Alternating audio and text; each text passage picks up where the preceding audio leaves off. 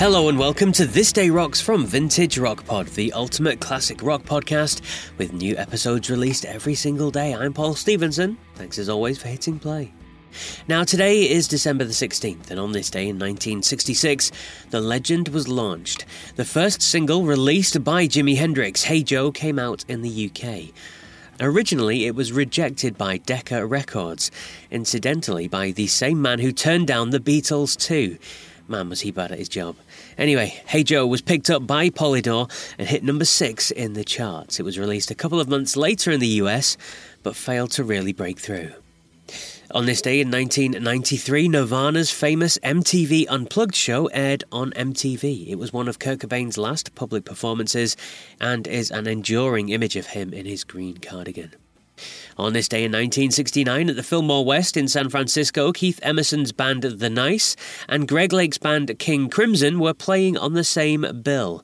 The two guys jammed pre-show and discussed a partnership, which was to be completed by Atomic Rooster's Carl Palmer to form Emerson, Lake and Palmer. Birthday-wise, Tony Hicks from the Hollies is 77 today, while ZZ Top's Billy Gibbons is 73 years old today. But for our main show, we remember someone we lost, sadly, on this day in 2001.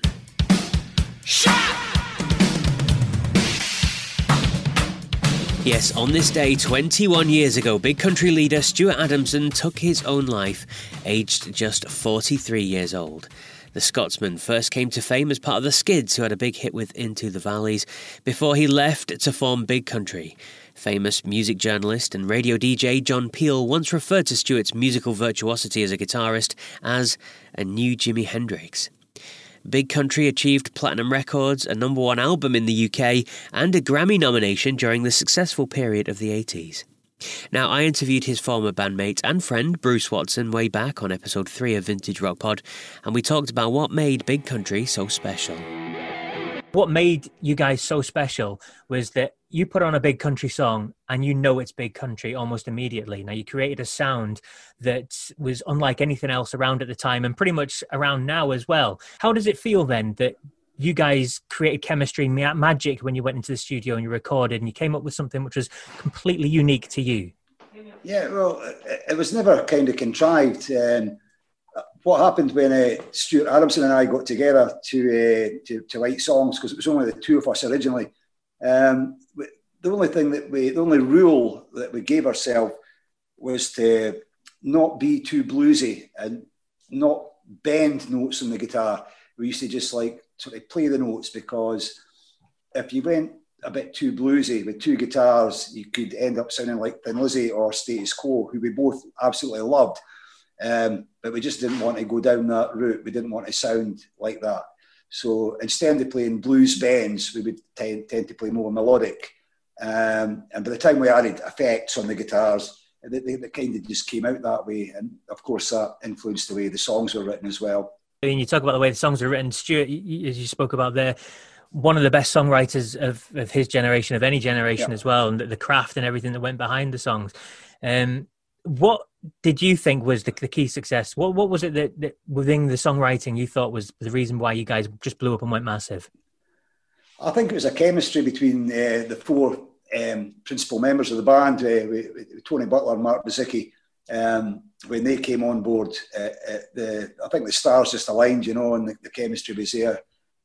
Obviously, we had a lineup before that, and we'd done a lot of recording before that. But even though all the members that were in the band previously to Tony and Mark being in it, they were all great musicians. But I just think once those two guys came on, it kind of took it to another level, and it certainly gave Stuart and I a good kick up the pants as well, because Tony and Mark were probably the best session guys in the UK at the time. The brilliant Bruce Watson there. You can hear my full interview with Bruce on episode 3 of Vintage Rock Pod. But that's it for today's show. I'll be back tomorrow with more On This Day Rock goodness. So until then, take care.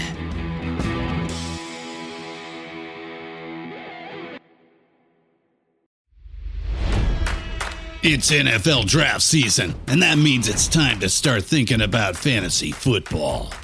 FantasyPoints.com features industry-leading experts and prognosticators using proprietary hand-charted data to help you score more fantasy points. FantasyPoints.com is the place to go for whatever kind of fantasy football you play. Whether you play fantasy football, daily fantasy sports, or do a little bit of everything, Fantasy Points has the meticulously researched content to guide you to victory. And why wait for the fall? Fantasy Points also covers the new spring football league, the UFL. Join the guru, John Hansen, Scott Barrett, Joe Dolan, and other massive names in the fantasy football universe with an exclusive offer. Use code Pantheon for 15% off any Fantasy Points package, including the all-in package, with access to every article, tool, and data nugget that Fantasy Points has to offer.